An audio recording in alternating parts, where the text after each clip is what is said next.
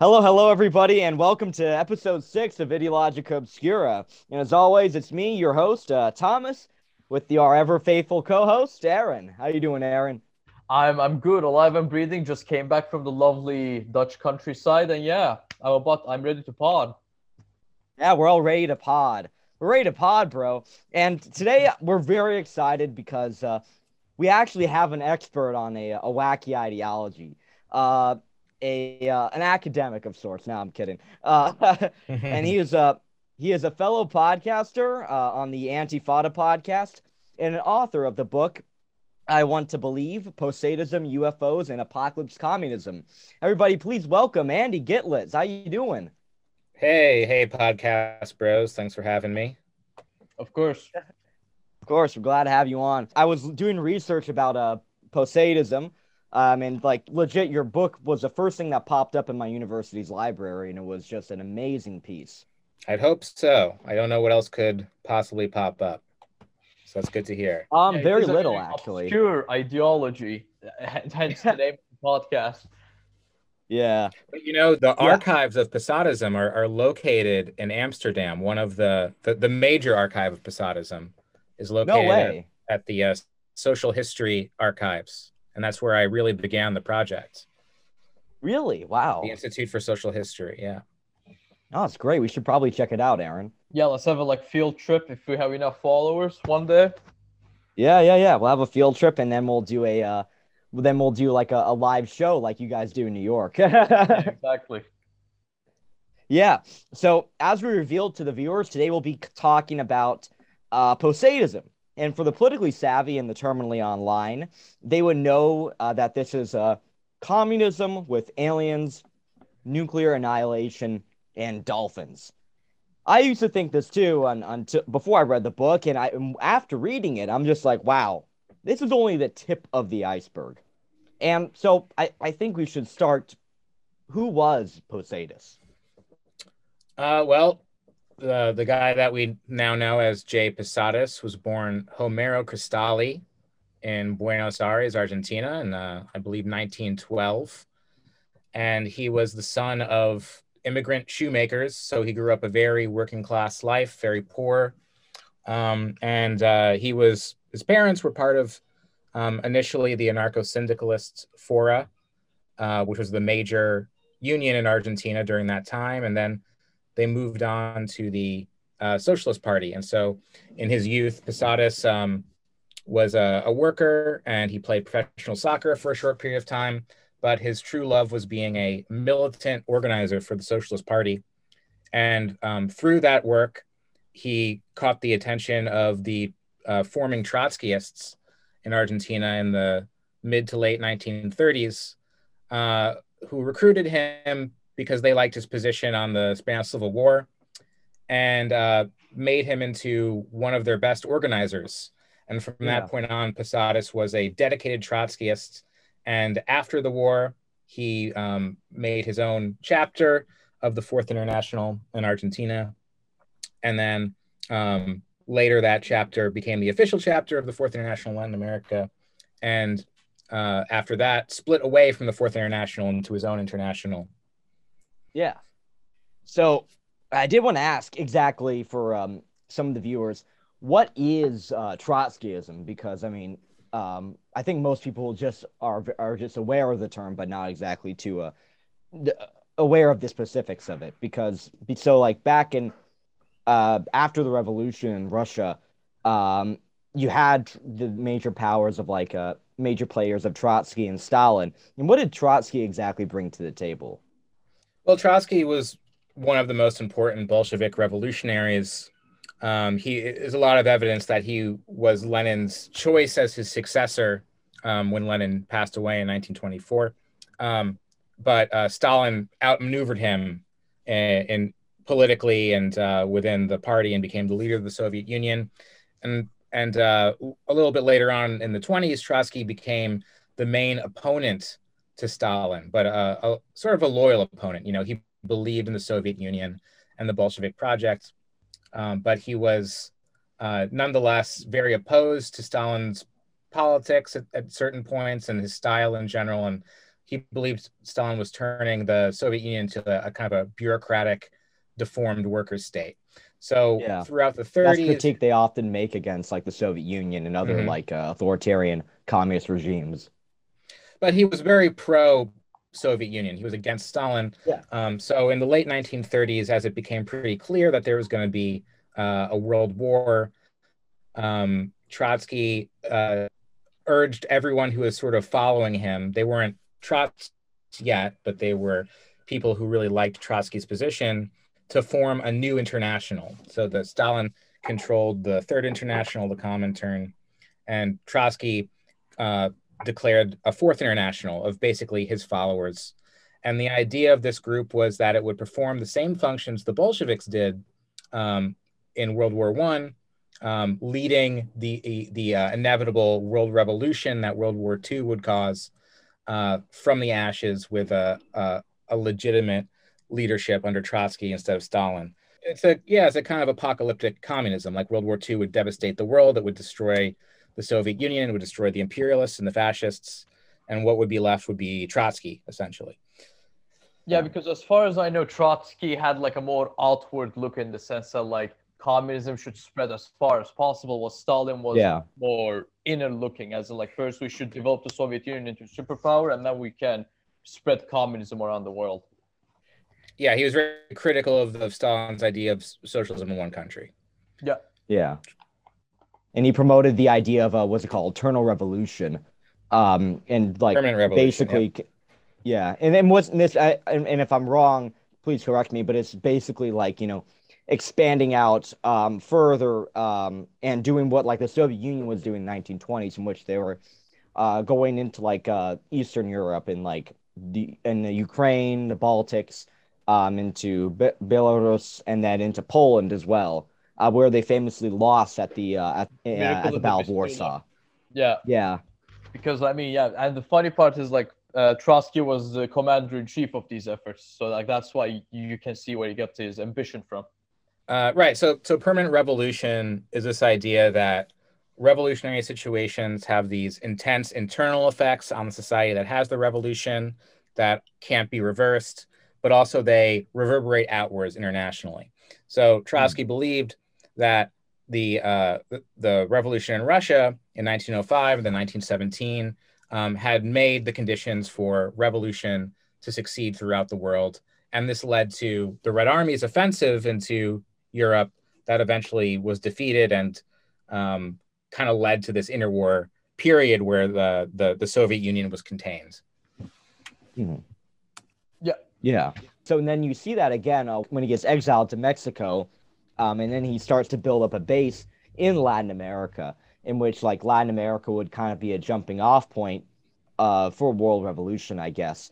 And it reminds me kind of as well of like third worldism, though this hadn't developed at that time, in which like the working class of developing nations, particularly in the global South or the third world, that was called at the time, though after the Cold War, would kind of like be the leaders, the vanguard of the revolution. Well, yeah, Trotsky didn't believe that necessarily. Oh, He went to Mexico because he just went to a lot of countries trying to find refuge, and he found it under Lázaro Cárdenas, who was sympathetic to him.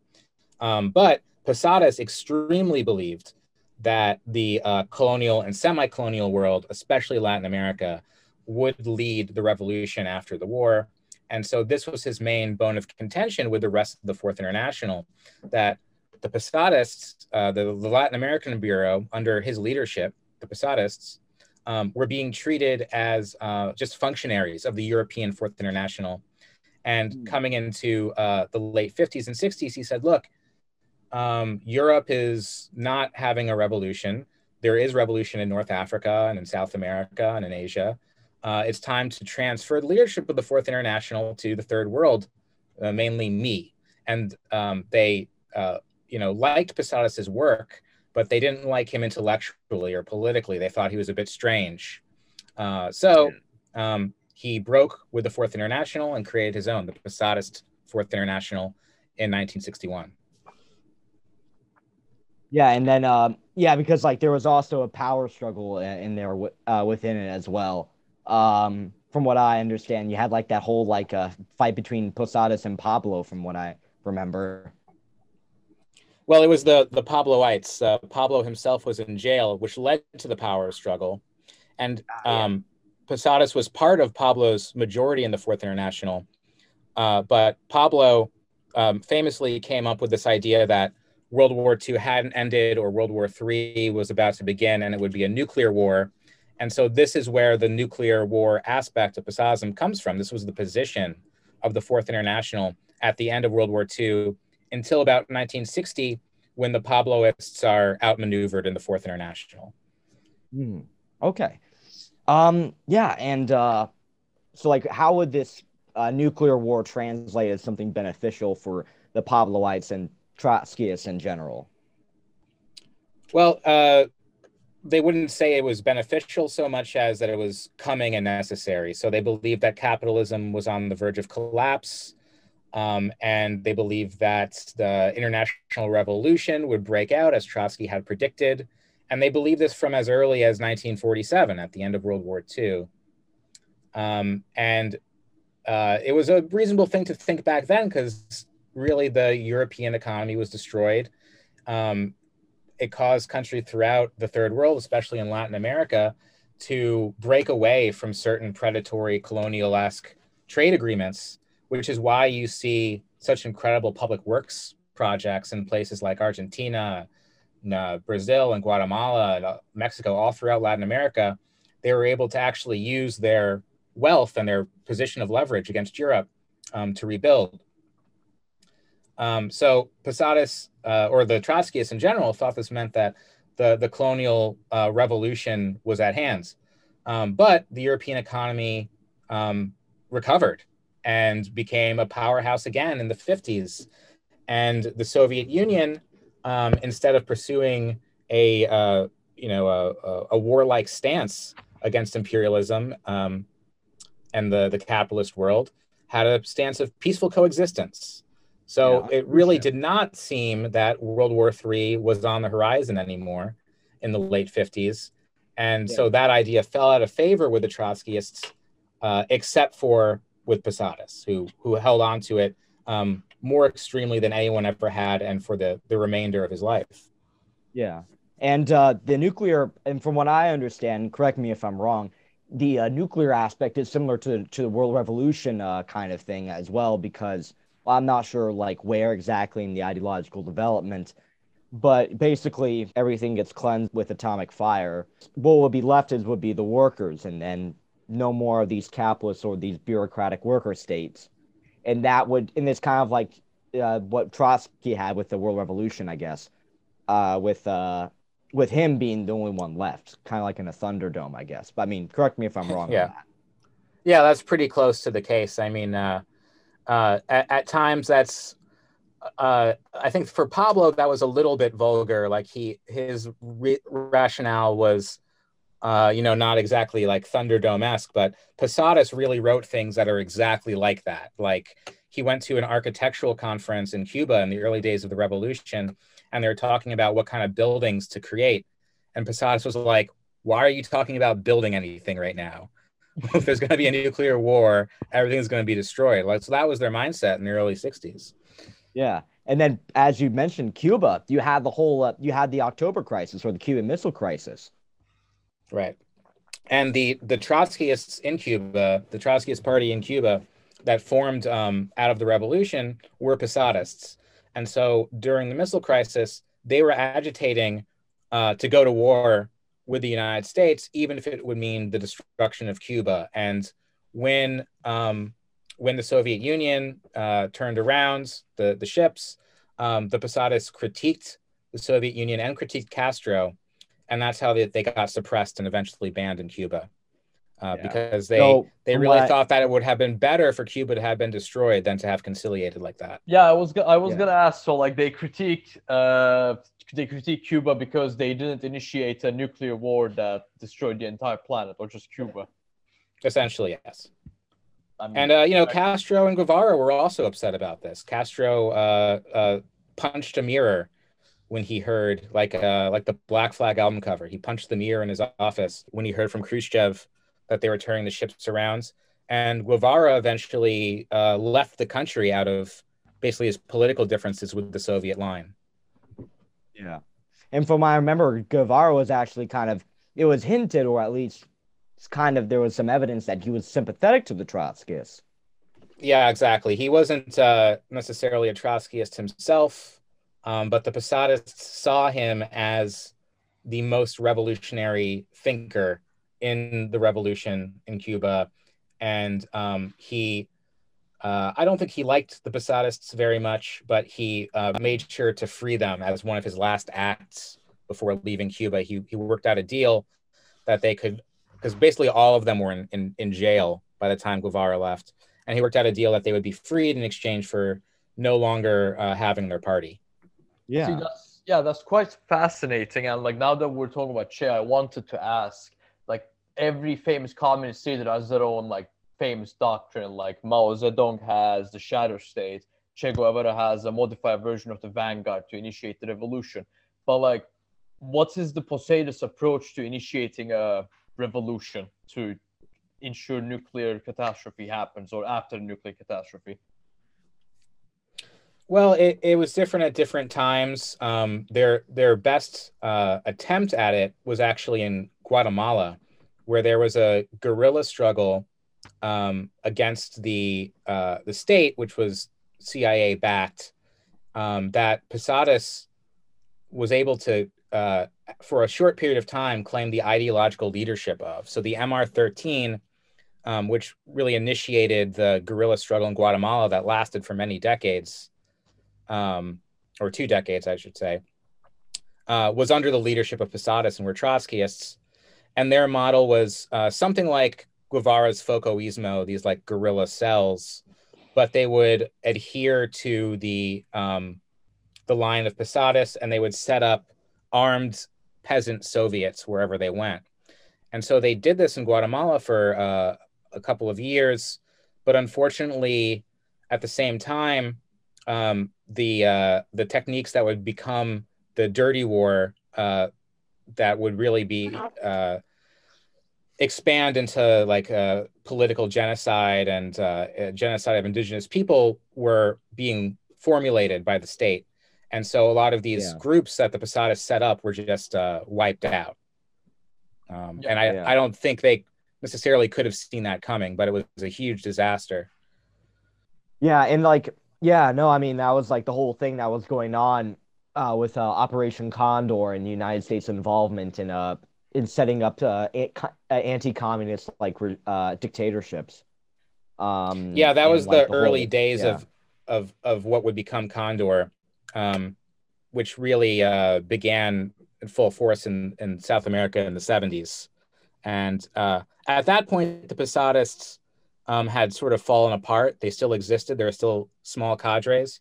But in the early 60s, the Posadists really had a mass base. And as they sort of fell apart throughout the 60s because of Posadis's megalomania and some of his strange ideas, which he later became famous for, and also the intense repression they were facing, they lost that mass base. And in the 70s, the Posadists were kind of an afterthought for Condor. But Posadas himself was like on the kill list of, especially in Argentina. Yeah, but because of Perón, right? Well, yeah, when Perón returns to Argentina in 73, I believe, no one's really sure if he's going to go to the left or go to the right. And it turns out he goes hard to the right and empowers the far right wing of his base to wipe out the communists. After the what's it called, the I forget the name of it, but it was the airport where he arrived in, and they had that whole like massacre there. Right. Yeah, it's I try to talk about that a little bit in the book, but it was really horrific incident where, you know, the entire left of Argentina is cheering this guy on, and it turns into this firefight orchestrated by his security team. Yeah. Yeah, no, that's and the funny thing was about that is that Perón, who, for the viewers who may not know this, Juan Perón was kind of this kind of like a quasi-fascist or at least a fascist sympathetic leader of what's it called of Argentina, but he was also like very pro worker, and then he became a big political force by working with large corporations, but also with workers, and was a big supporter of labor unions. Um, and so, but eventually got cooed by the conservatives and the right. But he would also eventually swing to the right as well. And the Posadis actually supported Perón for a time because he was anti-American and anti-imperialist. Well, yeah, they correctly, I think, understood that Perón had taken over the workers' movement and that the workers identified all of their gains during the 40s with Perón. And so instead of characterizing Perón and the Peronist movement as simply fascist, as most of the leftists did at the time, including their main rival Trotskyist groups, they said that they were going to work with the Peronist movement and influence it and push it towards a workers' revolution. And this is where they had a lot of success in South America, is understanding that the workers were won over to this kind of Bonapartist leadership that became so popular in the 40s and 50s. And eventually the other Trotskyists in Argentina came to this position as well. Yeah, and from what I understand now, like this is we're kind of like going around in time a bit, but Posadis' son, Leon, actually is like a Peronist right now, actually, from what I understand. Yeah, he's in Argentina now. The Trotskyists are they're not huge. They're not in power in any way, Yeah. but they're the biggest Trotskyist influence in the world is probably in Argentina, or the biggest Trotskyist movement at least. But they are totally outside the Peronist establishment, Yeah. and, except for the remains of the Posadists, Yeah. who are part of the coalition. And to people in Argentina, that's very funny to see Trotskyists being part of Peronism, because they've been identified as the only left-wing opposition to Peronism. Even the anarchists in Argentina, a lot of them are very sympathetic to Peronism. Wow. No, that's actually interesting. Um, yeah, and I kind of wanted to go towards I want to kind of go back in time, back towards like the 50s and the 60s, in which, back then you had the UFO mania and the UFO craze and everything. People were seeing flying saucers and everything. And and one of the guys, from what I understand, is that a guy named Dante Minazzoli, an Italian, who was part of the Fourth International and the Posadist Fourth International, was like, very interested in flying saucers and UFOlogy. And eventually, Posadas actually wrote a speech about this called Flying Saucers. The full title is Flying Saucers, the Process of Matter and Energy, Science, the Revolutionary and Working Class Struggle, and the Socialist Future of Mankind. It's a bit of a Mm-hmm. mouthful, but it was an interesting read since it talks about humanity in unlocking all the energies and potentials of the earth in order to power civilization and whatnot, and how we would perceive time differently and how aliens would perceive time differently. But yeah, so why flying saucers? Well, one of the major thinkers of his movement was this guy Dante Minazzoli, and he was, as a kid, very interested in science fiction.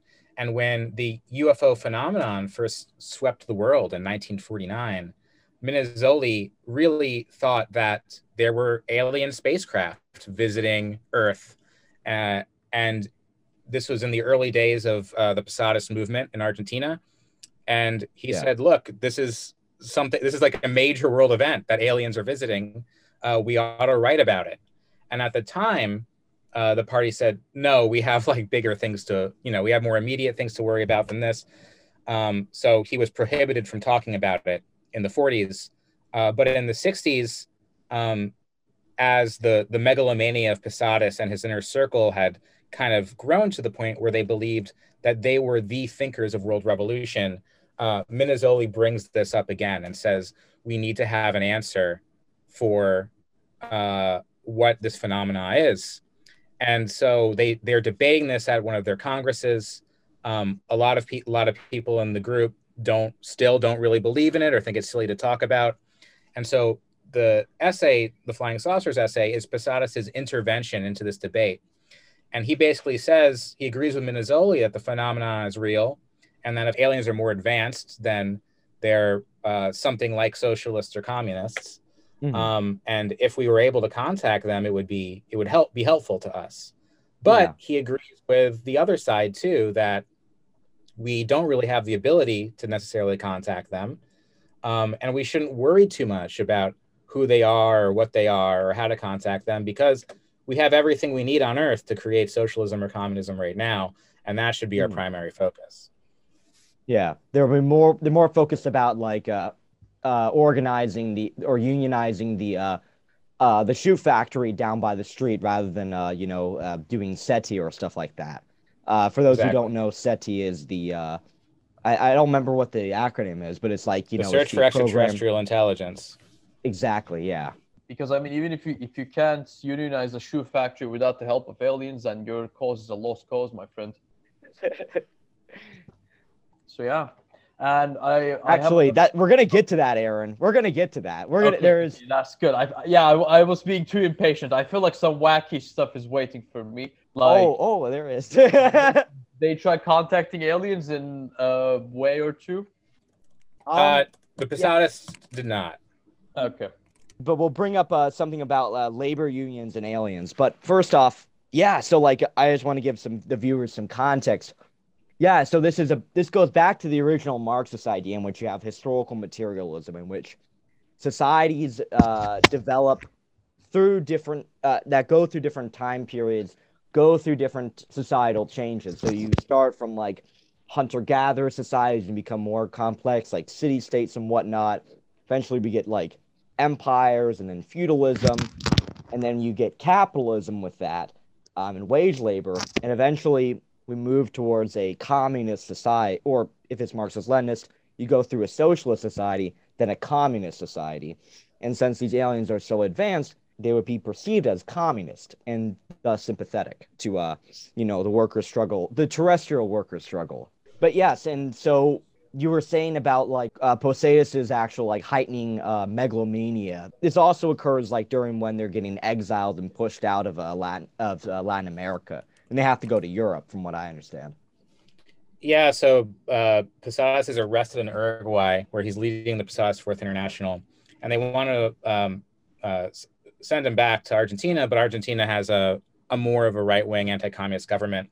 So he negotiates in 1969 his exile to Italy, and he resets up the Fourth International and the Posadis Fourth International in Italy, which is significant because while the Posadists in Latin America, a lot of them have deep roots in the workers' movement and were very intellectual, the Posadists in Europe were new recruits for the most part, were very young, and really most of their experience with Trotskyism or Marxism or revolutionary socialism comes through Posadis. So there he had even more control over the ideology of the movement, whereas some of the other intellectuals around him could kind of rein in his weird ideas. And as the result of this in the 70s, leading up to his death in 81, Posadism really becomes a complete personality cult around this one person, Homero Cristalli, whereas before it was more of a traditional Leninist organization around this internal circle of intellectuals. Yeah.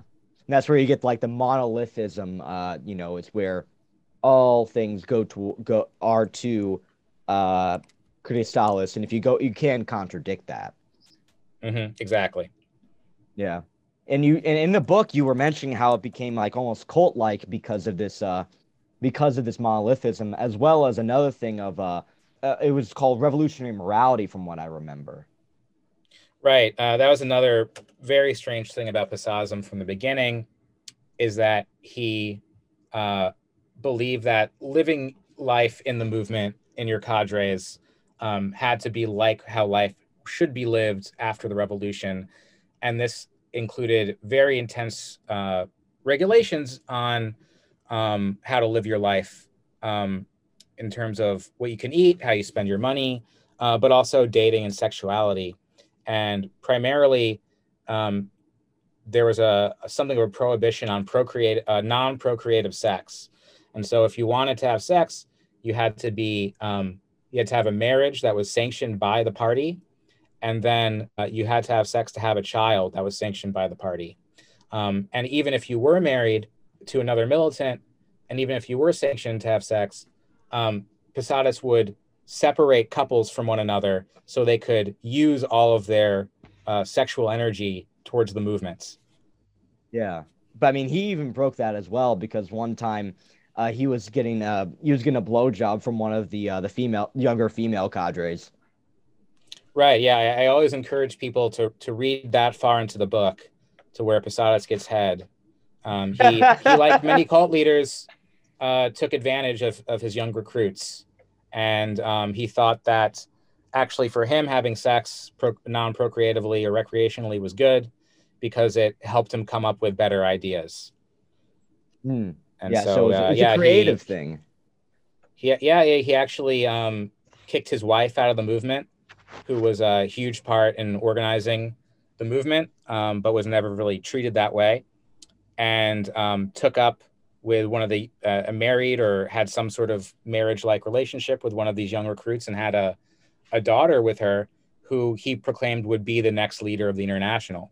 And so like they're on this compound and everything in like the countryside of Italy. It wasn't near Rome, right? Yep, outside of Rome. Yeah. So they're on this compound, they have the daughter and everything, and then shortly around that time, he also gets into the other aspect of Posadism, which is very important, which is dolphins. So explain this dolphin business as well. Yeah, so the aliens were not super important to Posadism, but the Posadists, by and large, did believe in aliens and UFOs. Nuclear war was very important to Posadism. The dolphins was much less important. It came just in Posadis's final couple years when he was kind of, he would always never been totally there. Yeah. But he's always been like a very manic thinker. But in his last couple years, he really starts sundowning, as they say. And he became really interested in this idea that the Soviet Union had conducted some kind of experiments with dolphin childbirthing and also childbirthing in space. And so he was really incorrect about whatever he had read. There was a Soviet midwife who spearheaded the idea of water birthing and believed that dolphins were natural midwives, but he was not part of the state. In fact, he was exiled from the Soviet Union for being a mystic and being part of this natural childbirth movement that was prohibited. And I couldn't find anything about the space childbirthing stuff.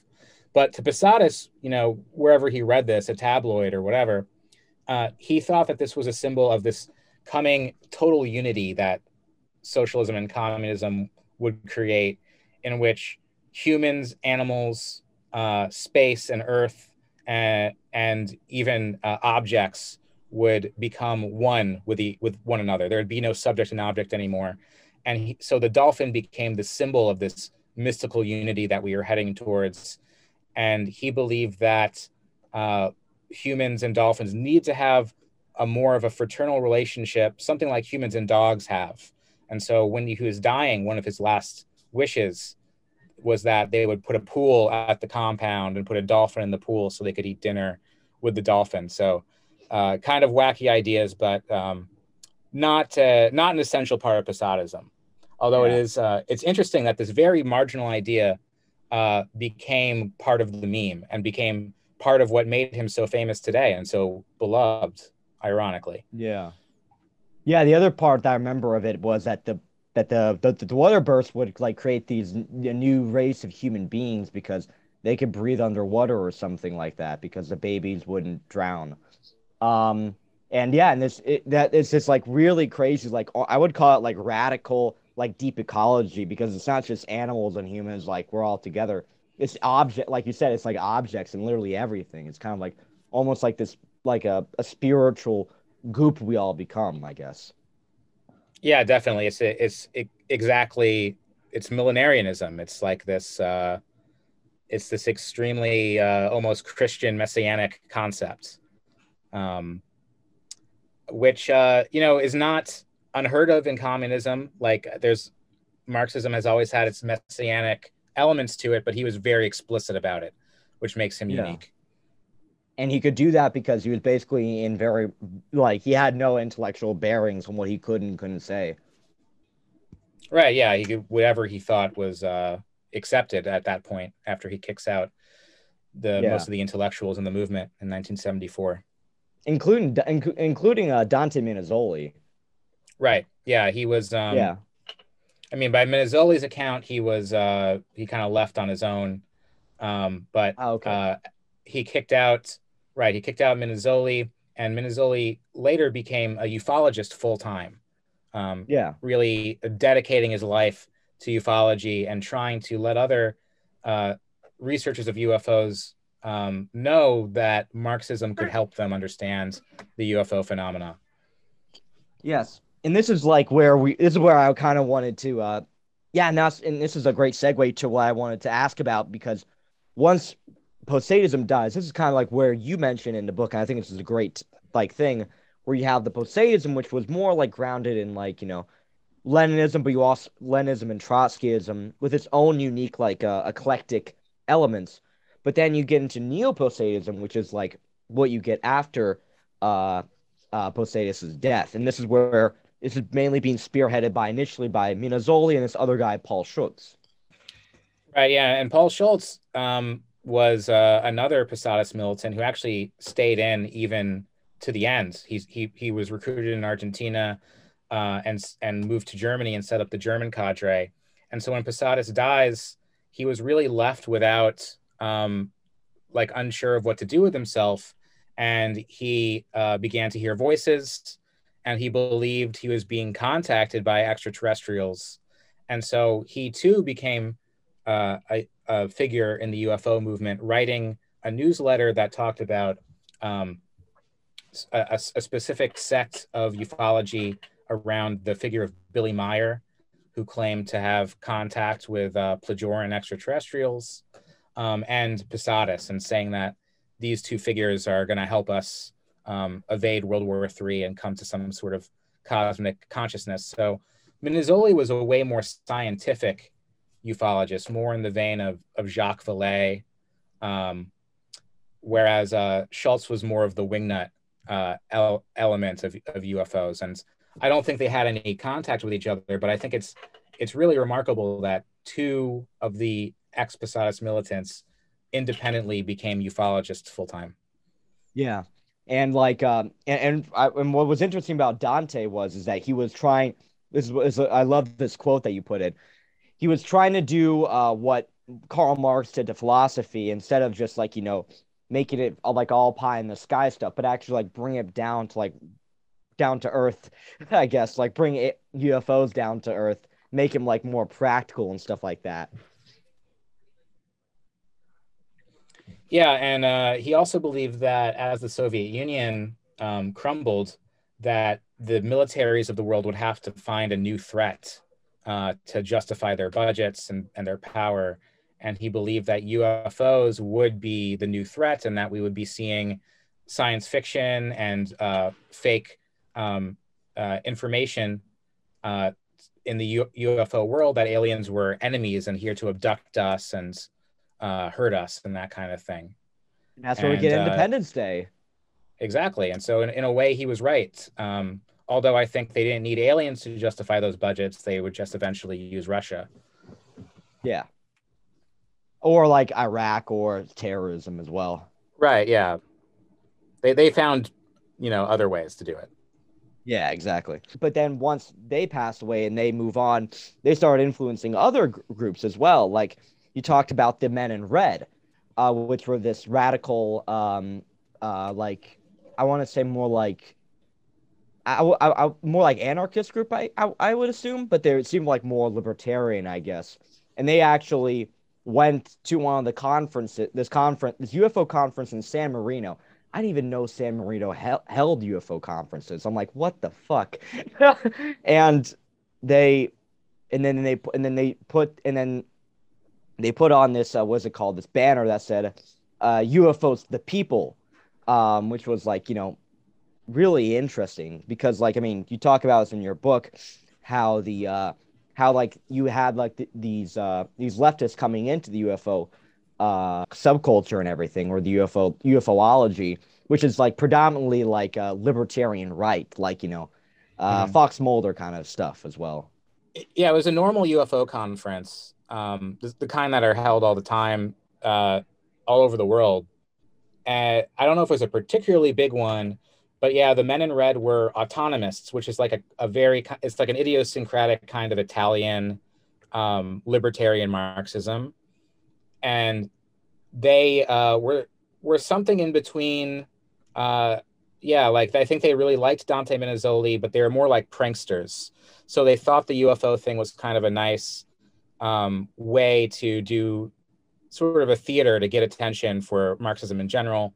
And they took over this conference. They like took the stage because one of the speakers was a retired American general who said that UFOs pose this big threat, and basically a pro-military speaker, pro-military anti-alien speaker, and they took the stage to denounce him and threw flyers.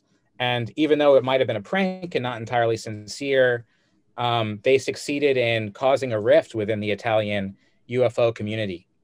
Wow. Its effects are felt to this day. Allegedly. Where would we be without a united Italian UFO community? I mean, the world would be such a better place. Um, yeah, and so like, yeah, that's the whole thing that you were saying about like, uh yeah, the whole like xenophobia, literally xenophobia towards aliens and everything like that. I mean, it's Mhm. fascinating.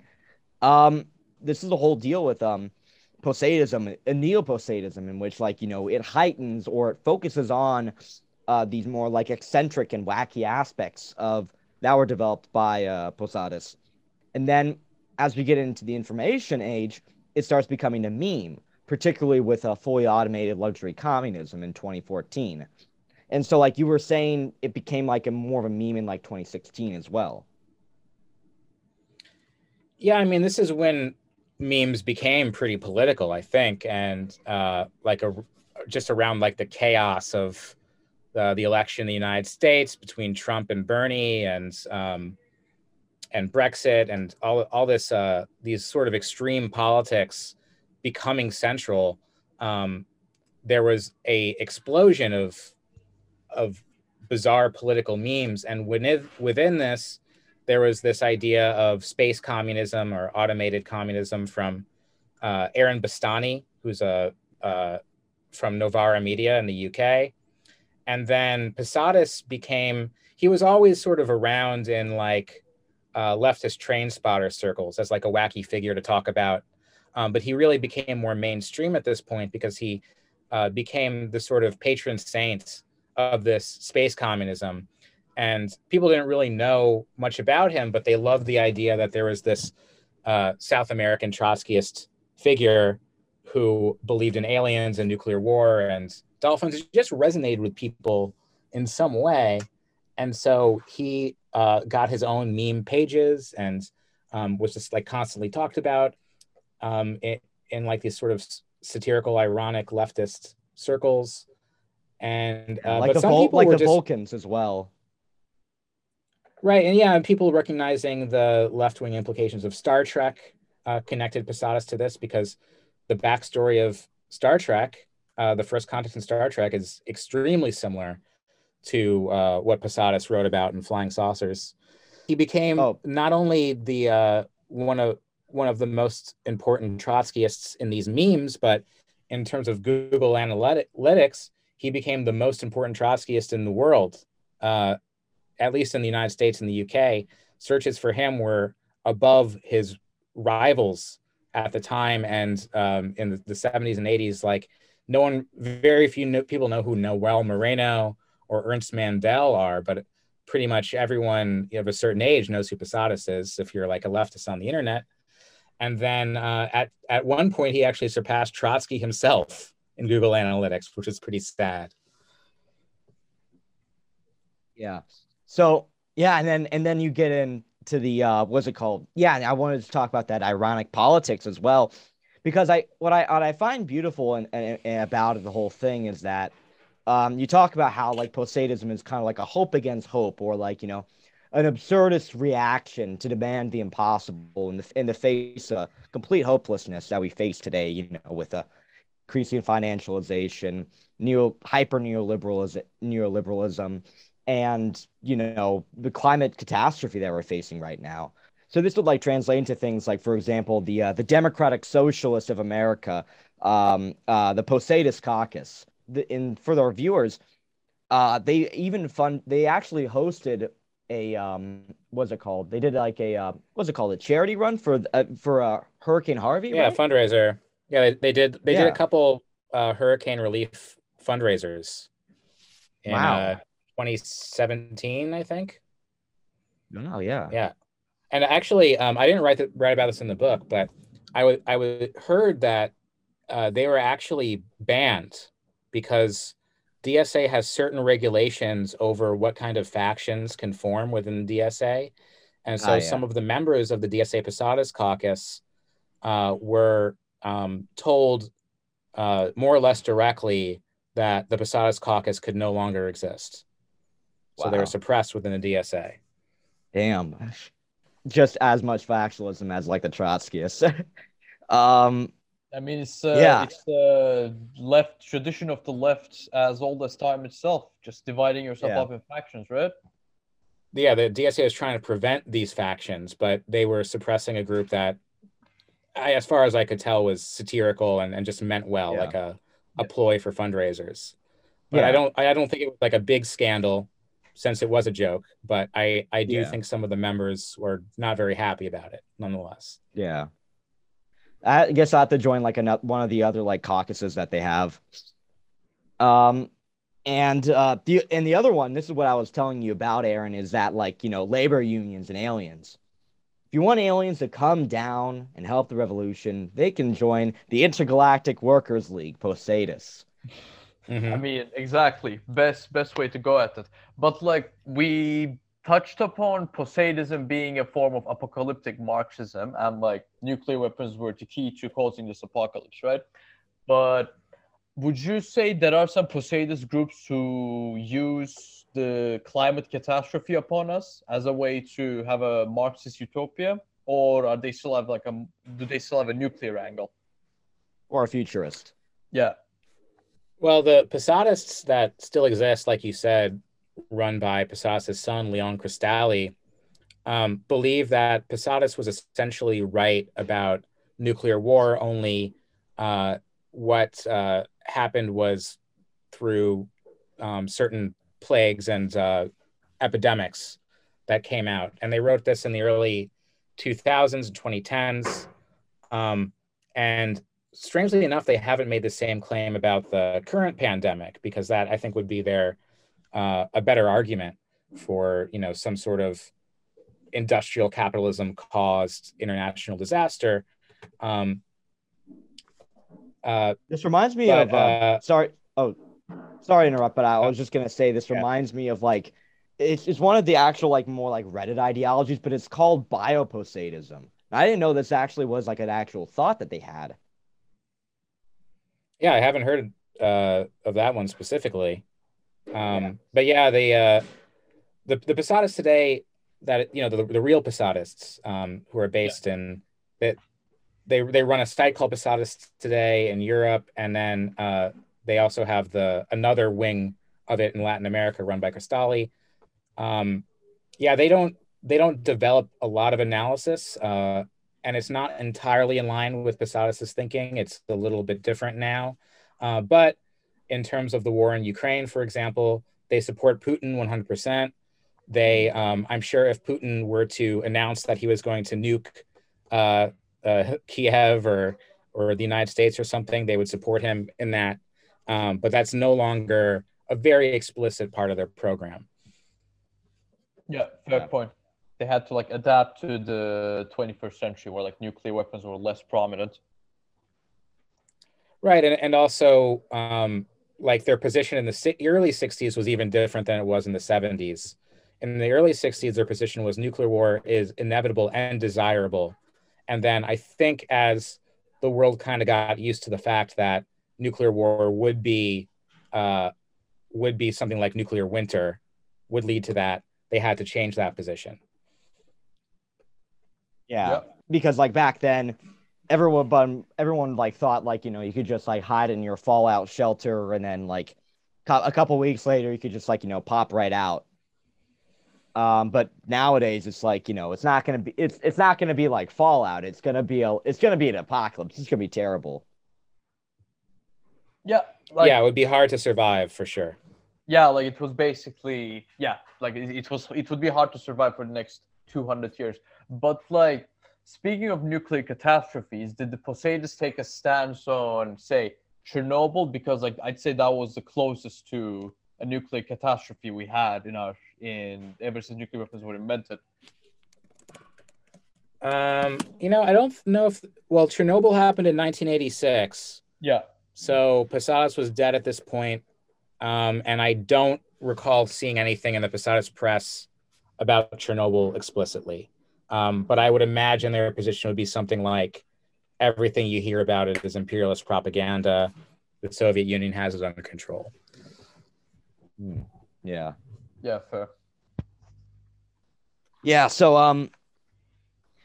uh yeah, I'm just thinking about like what we would how we want to finish this off. Actually, I do want to quickly show you something, Andy. This is something they are Sure. selling Posadis merch on Redbubble, and I want you to have a quick look at this one. Yeah, I've seen this before. It's really interesting the combination of Hojaism and Posadas, and Yeah. and again, like the way Hoja, the Albanian leader, is kind of remembered fondly by young people because of The this bunkers. program of building so many bunkers throughout the country.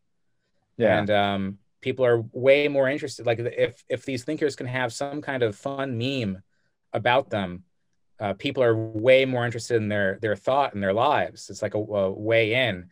Whereas if somebody's just a boring intellectual Marxist whose ideas might be very good, no one really cares. So like I've Yeah. tried to figure out how to meme like some of the thinkers I like Gilles Dauvet, for example.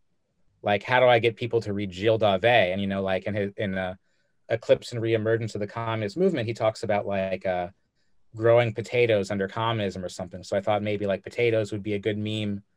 But it seems like to get people interested enough to read it, you got to meme it somehow. Yeah. You got to get the engagement first. Right. I think potatoes would work. I think that's going to be a great idea. Send us the things and we'll post it on Twitter and we'll distribute it in a PD in a flyer format. We'll print them off and then distribute it around my university. That way, everybody will follow this guy's Yeah, so our thinking. millions of followers on Instagram can see the meme. Yes. Yes, exactly. Yeah, I know. And actually, funny thing about that, Andy, was actually I lived in Albania for 3 years, and you would literally see these things like these bunkers everywhere, like across the country, and they can't get them out because it's too expensive to.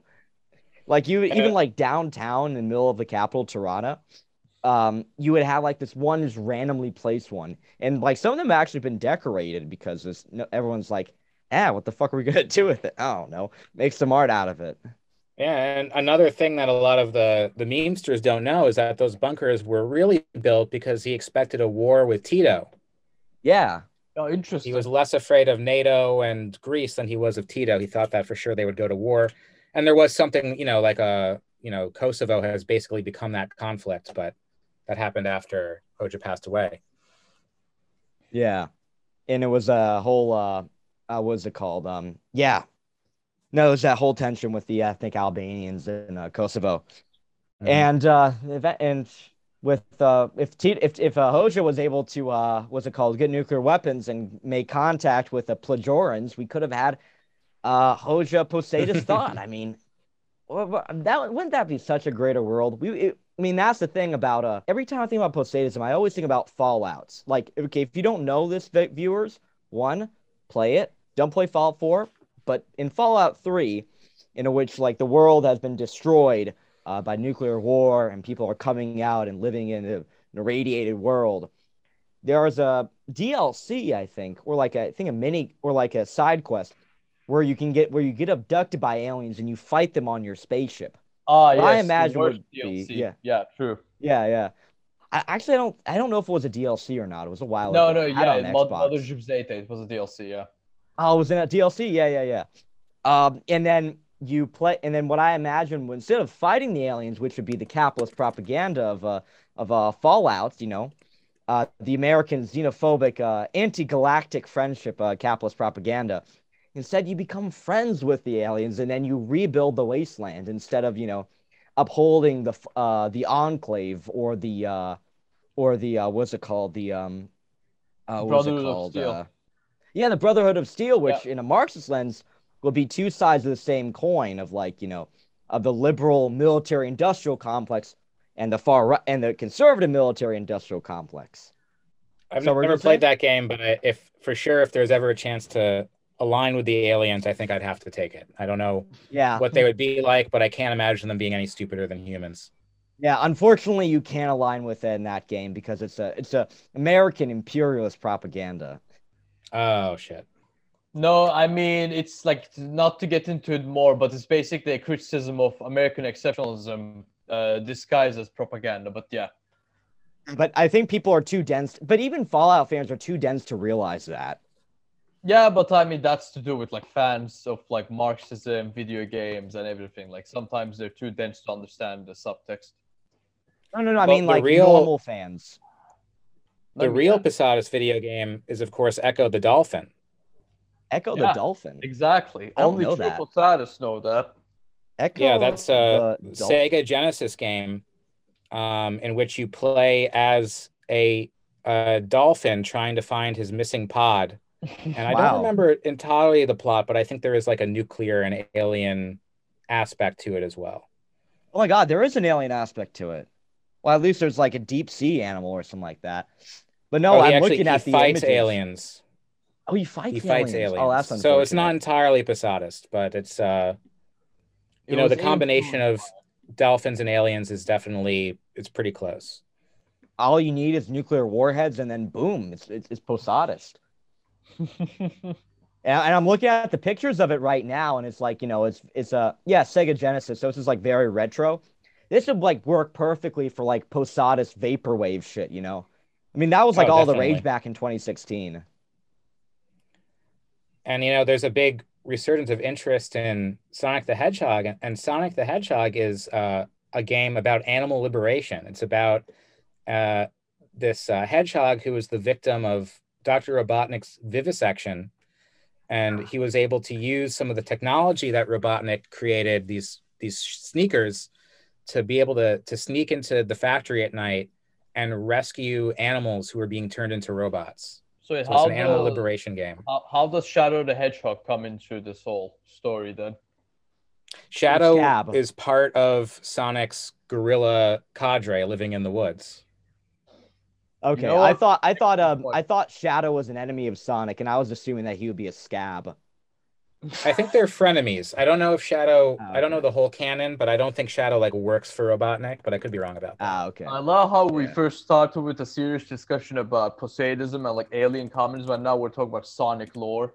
Yeah, Yeah, this is good guys. This is one of the like left wing like gaming podcasts where we analyze what's it called where we analyze a cookie clicker through a Marxist Leninist lens of a Oh my constant God, capitalist accumulation.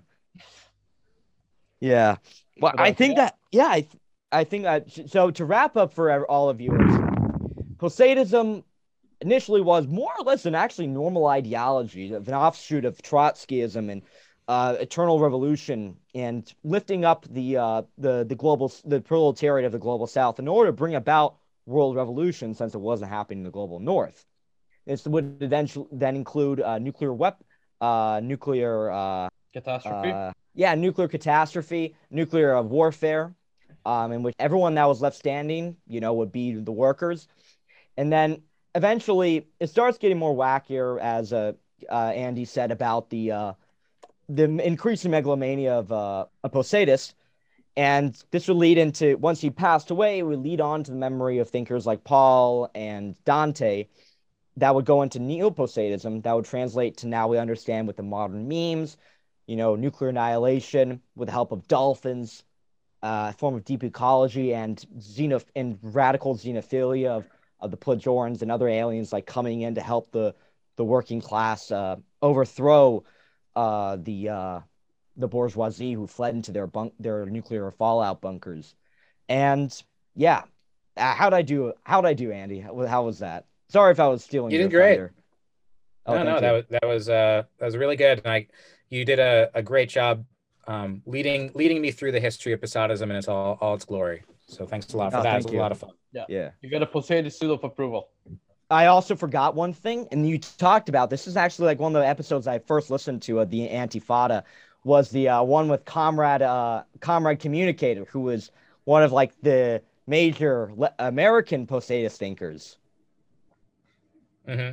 Yeah, hopefully we'll have him on soon because he is of Ukrainian origin, and I think he's got a lot to say about the war right now. Oh, wow, really? Okay. Yeah. Yeah, I'm excited about that episode. If you were interested in learning more about Posadism and all of the cult stuff and the sex scandals and the autonomous Posadists and everything that we touched on, check out my book, I Want to Believe. It's available from Pluto Books. You can get it online. Hope you like it. I liked it. I'm also gonna read it, and like we're gonna write the name of the book to the podcast description just for extra measure.